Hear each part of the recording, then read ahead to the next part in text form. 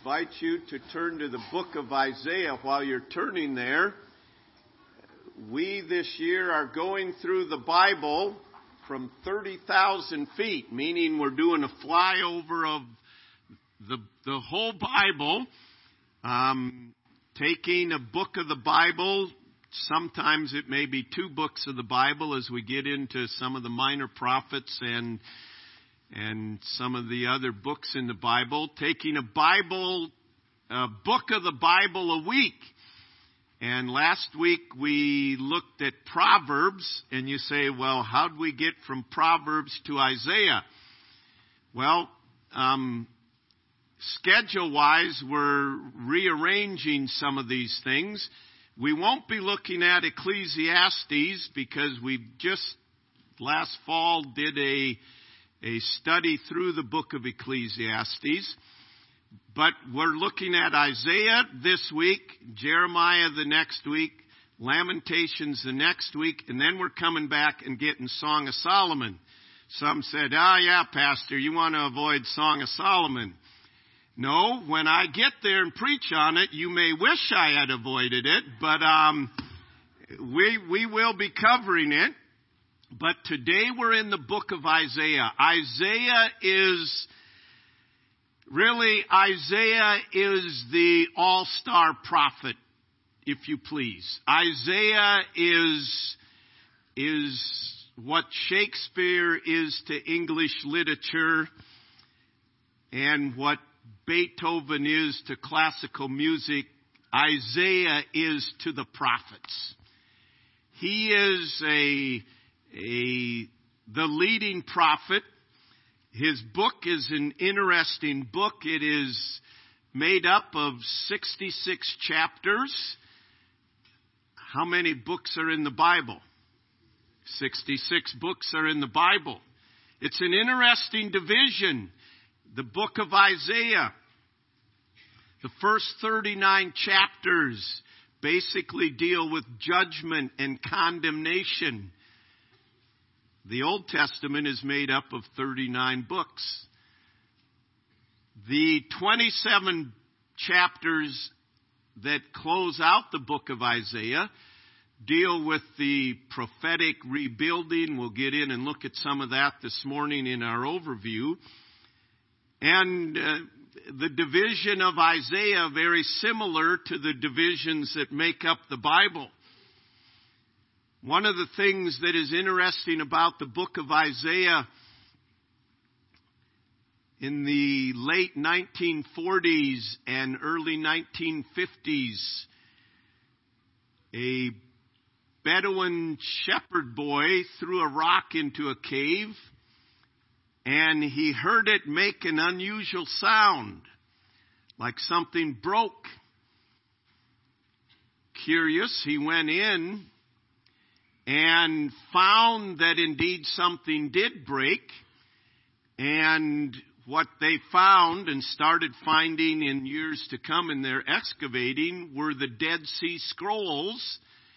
And in the Dead Sea Scrolls preserved were the book of Isaiah, exactly as we have it here, with very minor differences regarding prophecy, regarding the translations. Very minor differences in the translations.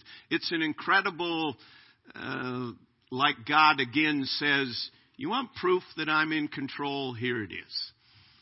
The book of Isaiah is written at a time when Isaiah is ministering to the people of Jerusalem and Judah, and his task was an ominous task, really. He was to explain to these chosen people that the old world order was passing away and a new world coming controlled by Gentile nations would swallow up Judah and required a renewed commitment for Israel when they couldn't see necessarily God's hand.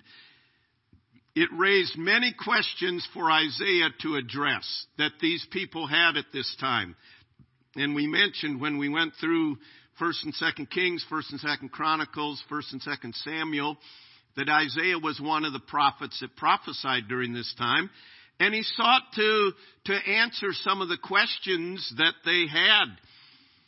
Is God truly the sovereign? Is God truly in control of history?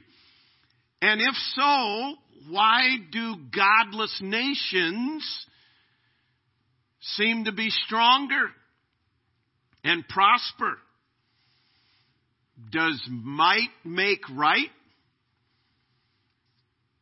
What is the role of God's people, the children of Israel, in the world? Does divine judgment, where God brings divine judgment, does that mean divine rejection? Are the idols stronger than God because they seem to be winning, therefore they are superior to Him? All of these are questions that people that Isaiah was ministering to were questions that they had. And the more you study history, the more you understand things never change. These are many times questions that we as people may have. It's interesting as you look at the book of Isaiah, quoted very often in the New Testament. There are more than 400 quotations and references, allusions to the book of Isaiah in the New Testament.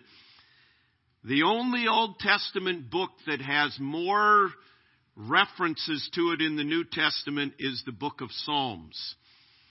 So Isaiah is a very, very prominent book, and in seeking to answer these questions, God, through Isaiah, really zeroed in on four main themes. And these are four that we're going to look at in our flyover of Isaiah here today. Indeed, there are many other themes throughout the book. But one of the themes of the book of Isaiah is the holiness of God. Among the different names that Isaiah used for God was one that was the Holy One of Israel. In the book of Isaiah, it appears 28 times. The Holy One of Israel implies and shows that the God of Israel is completely separate from evil, and that there is no hint of evil in Him at all. He is completely separate from evil, set apart, holy. And we sang the song, Holy, Holy, Holy, Lord God Almighty. You look in the book of Revelation and chapter 4. Again, I mentioned last week or 2 weeks ago a song I didn't like singing. I really didn't like singing Holy, Holy, Holy as a kid either, you know. Holy, holy. And in my carnality and flesh. But you better get used to it, because Revelation chapter 4 says the song that we will sing around the throne, I don't know if it's to this music that we sing, but the words are Holy, Holy, Holy, Lord God. It's not love, love, love. It's not beautiful, beautiful, beautiful. It's not anything else. The number one characteristic of God is His holiness. If He is not holy, if He is not separate from sin, then He is flawed. And Isaiah brings out often in this, the word that he uses, the adjective to describe God, is used 33 times. Not only the name the Holy One of Israel, but to describe God is used often throughout this book, because the prophet is emphasizing to these people in major change. They are about to be conquered, and they are in the midst of being conquered by the Assyrians. They're losing their identity and knowing the history that is before them. And Jeremiah, I'm getting ahead of myself. Really not. My brain's just mixed up, okay? Isaiah is continually reminding them, no, God is holy. And throughout this book, he's reminding God is holy. He cannot allow sin to go unpunished. You may think this evil, the evil nations coming in and conquering you, God is just winking at it and allowing it. And Isaiah is reminding them, no, God is a holy God, completely separate from sin. We could do a whole series on it, but we're flying over this book, okay? A second theme of the book of Isaiah is man's rebellion and the judgment of God upon man's rebellion. You notice in Isaiah chapter 1, the book of Isaiah begins and ends with the reminder of man's rebellion. Isaiah chapter 1, and notice verse 2. Hear, O heavens, and give ear, O earth, for the Lord has spoken. I have nourished and brought up children, and they have rebelled against me. He goes on and he illustrates the rebellion. But he says, I have raised up children, and he's speaking of Israel, they have rebelled against me. And throughout the book of Isaiah, he portrays the rebellion of the children of Israel toward God. Turn to Isaiah chapter 66, and you notice again, the book ends with the reminder again of the rebellion of man. Isaiah 66 and verse 24. And they shall go forth and look upon the corpses of the men who have transgressed or rebelled against me, for their worm does not die and their fire is not quenched.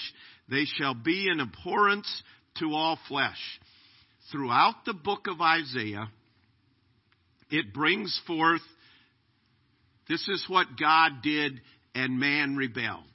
This is what God did and man rebelled. And throughout history, it's still going on today. We see it happening in our nation. We see it happening in our own personal lives. That by nature, man is rebellious against God.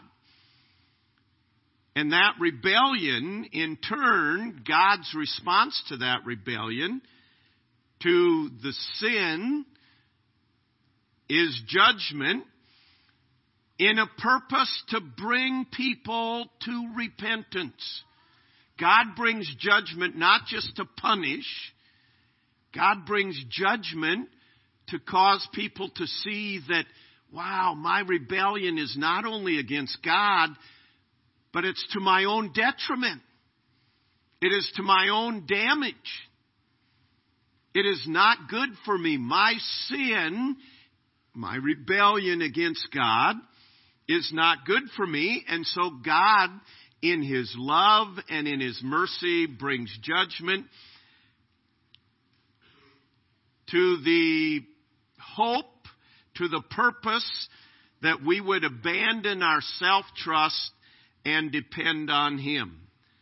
Sin, going away from God, calls for repentance. Repentance is turning around, change of direction, and going back to God and the forgiveness that God offers, that only God can offer. So, you will read through the book of Isaiah, the rebellion of man. And Isaiah will say, as in Isaiah 5, woe to those that call evil good and good evil. And he gives the woe is, there will be judgment coming. And I'm warning you, you call evil good, that's wrong. That's rebellion against God. And you call good evil, that's rebellion against God. And throughout it, the children of Israel rebelled against God. God raised up wicked nations to come in and bring judgment on them. and conquer them. And the purpose, as we said, was to bring genuine repentance, a turning back to God. Now, the holiness of God, the rebellion of man, and the judgment of God. But the book of Isaiah is one book that holds forth in it the prophecies of Jesus Christ, the Savior of the earth, the Savior of mankind. Isaiah was a prophet. Imagine with me, if you would, you've purchased a century-year-old home, okay? And you begin to do some remodeling, and you and your wife or your husband sit down and plan, and you say, you know, we really don't have a dining facility in this area. I think we have the wherewithal, and it fit perfectly that we could build a 30 by 30 addition on here and make a dining room and expand and so on. And you say, that's a good plan. But before we do that, we really need to get some siding on this. So you start tearing off the old siding, and in the midst of tearing off the old siding, you come across an envelope, and you think, what in the world is this? And you open the envelope, and it was written by the man that built the home. And in it, he explained about his building of the home 100 years ago. And in it, you're reading along, and you read that he says, in 2019, and you see your name, will have purchased this home, and they will be building a 30 by 30 dining room addition on this home. You'd probably fall over of a heart attack. You'd say, that's a nice story. No, this is exactly what happened in the book of Isaiah. Not exactly, it's different. In this sense, it's not 100 years, it's 200 years. Isaiah prophesied that there would be a king by the name of Cyrus who would allow the children of Israel to go back to Jerusalem, to rebuild the walls, to do what God called them to do. Cyrus called for people to read from the prophecy of Isaiah. Cyrus sat down and read his name in the prophecy of Isaiah that were written 200 years before. Don't you? And we wonder, why did Cyrus do what he did? Wouldn't you have done what he did? If you'd read your name, I mean, going back to the illustration, I would have said, let's get building, man. This is of God. You know what I'm... That's one example of prophecies that have been fulfilled from the book of Isaiah. But the most important prophecies that the book of Isaiah gives is hundreds of years before Jesus Christ came. Isaiah gave the announcement of his coming.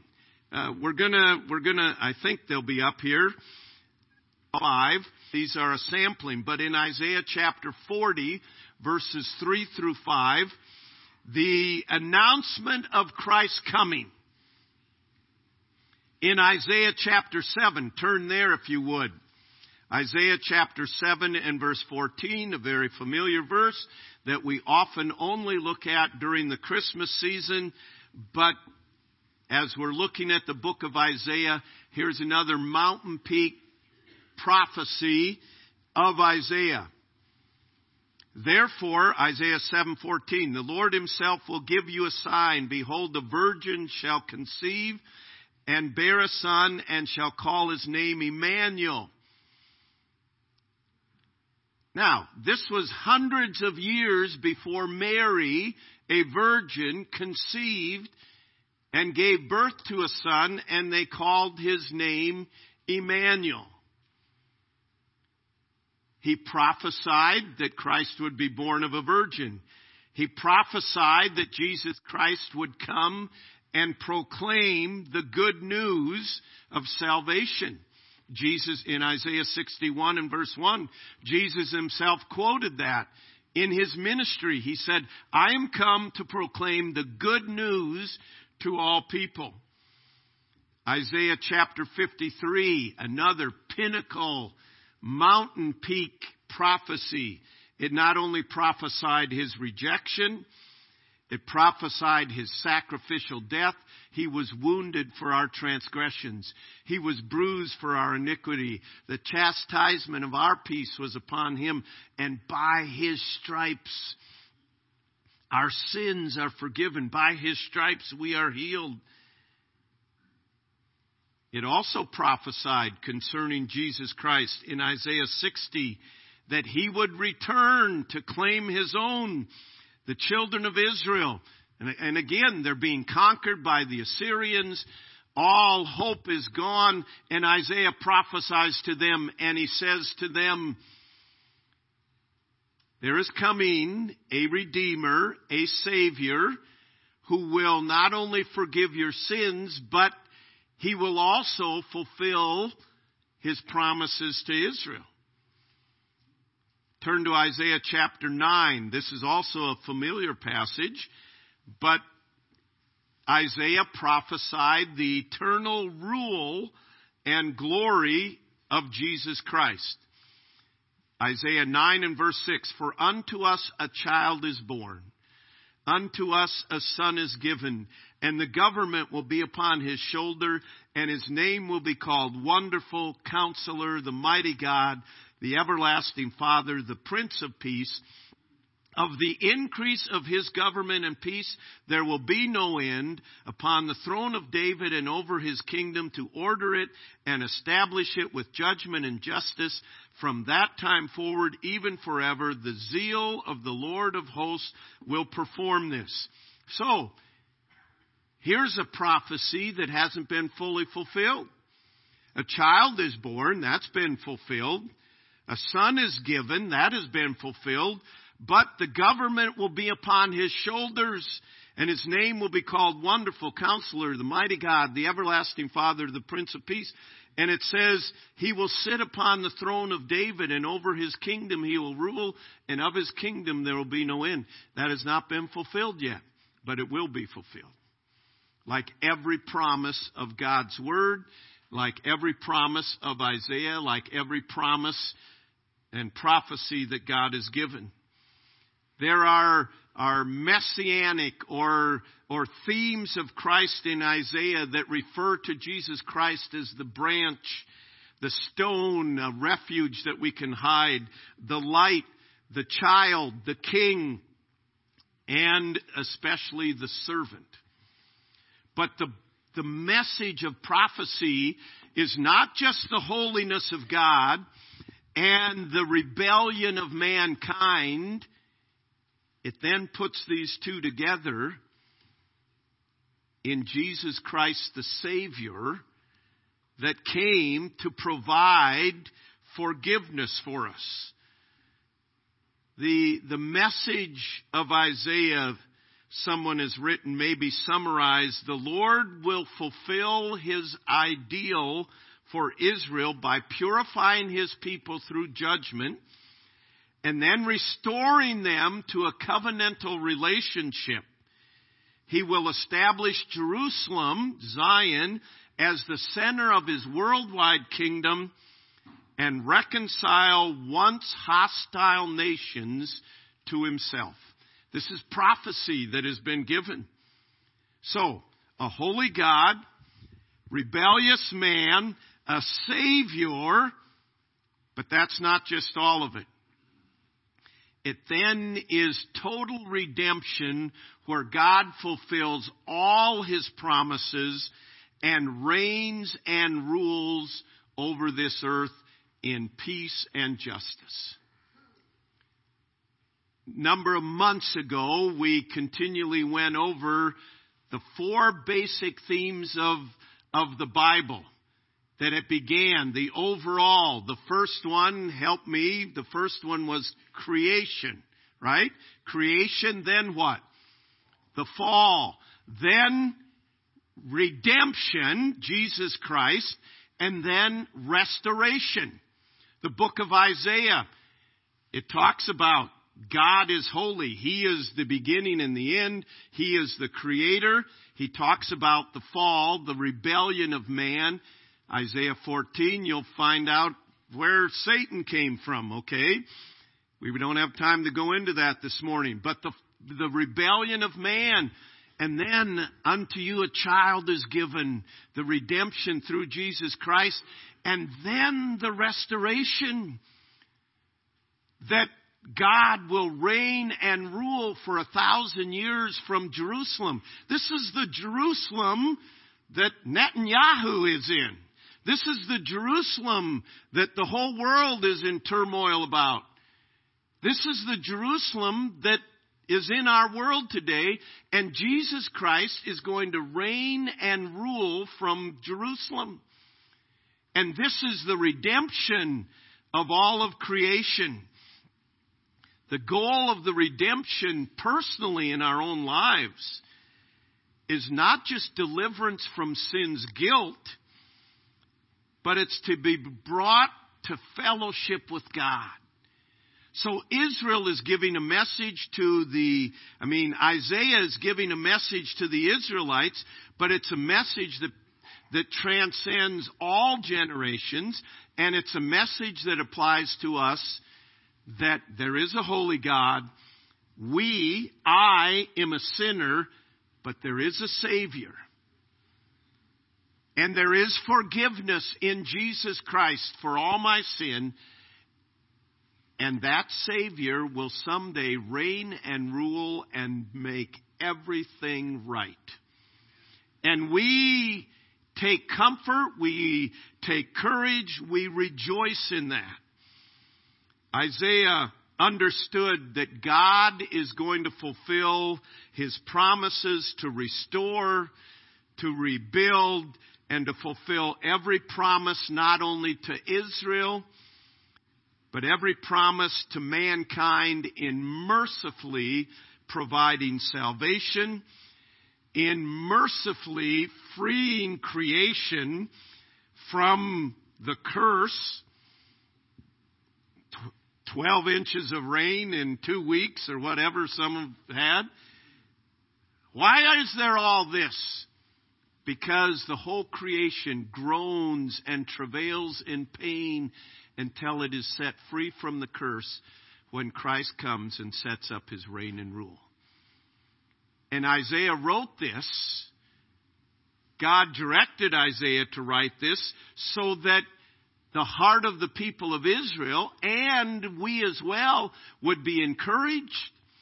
Wow, look at God. God gave a prophecy for Cyrus, and He raised him up exactly as He said, and it happened. And God gave a prophecy for Jesus Christ, and every one of them exactly as it has happened. And God gave prophecies of what's going to happen. Man, I don't see how that's going to happen. Climate change, the whole world's going to end in 12 years. No, I don't think so. I don't care what there is about climate change, but there is guaranteed 1,007 years left of this earth. 7 years of tribulation and 1,000 years of the reign and rule of Jesus Christ. He has to keep His word. Is Jerusalem going to be wiped off the face of the earth? No, it will not be. Because He is going to keep His promises. And our hearts ought to be encouraged to realize, wow, I'm this sinner here. And there was no hope for me. But a child was given. And His name is Emmanuel. And He will save His people from their sins. And it's a gift that I can call upon Jesus Christ and be brought to fellowship with God, and He will shepherd me, and I can rest in His care, that He's going to take care of all these things. Does it mean we won't have trials? Absolutely we will have trials. Does it mean we'll avoid any difficult time? No. Read the Bible. Those that are in Christ Jesus will suffer persecution. But we know that we have a Savior, and we can, as we began in Isaiah 12, we can rejoice in the God of my salvation. I can praise the God of my salvation. The book of Isaiah presents our Savior in undeniable detail. He is the only way to heaven. He is the only means of obtaining the grace of God. He is the only way, the only truth, and the only life, and Isaiah clearly presents that. Our hearts should be encouraged to know that God is in control. And to know that, wow, we are so much favored to live in this day. We have this history. We know all these things did happen. They didn't know that. It was prophecy to them. But we know, and there are still things that are prophecy to us. So my question to you today is the child that was given your personal Savior. Has there been a time that you personally called upon Jesus Christ for the forgiveness of sin to be brought back to fellowship with this holy God? And if you are a child of God, are you rejoicing? Are you resting in the promises of God? Are you motivated by the reality of the truth of God's Word, that every promise of God's Word will be fulfilled exactly as He said? We may not understand the hows and whys, but we know that God will fulfill everything He said. Isaiah stands as a prophet. For 50 years he prophesied. And he gave forth the messages. There's many analogies in the book of Isaiah that we can't even touch on this morning. And hopefully in your studies Wednesday night be able to go through some of those. But the reality is God, the God of Isaiah, is still the God of the world today. He is in control. He has fulfilled every promise thus far, and every promise He has made, He will fulfill. Are you trusting Him today? Heavenly Father, I pray that as we look at this book of Isaiah, Your Word, Lord, I pray that You would accomplish Your purposes in our hearts and lives.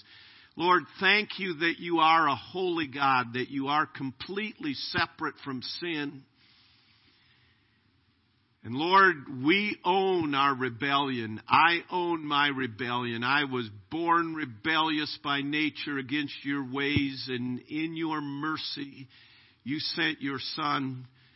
And Lord, thank You for calling me to salvation.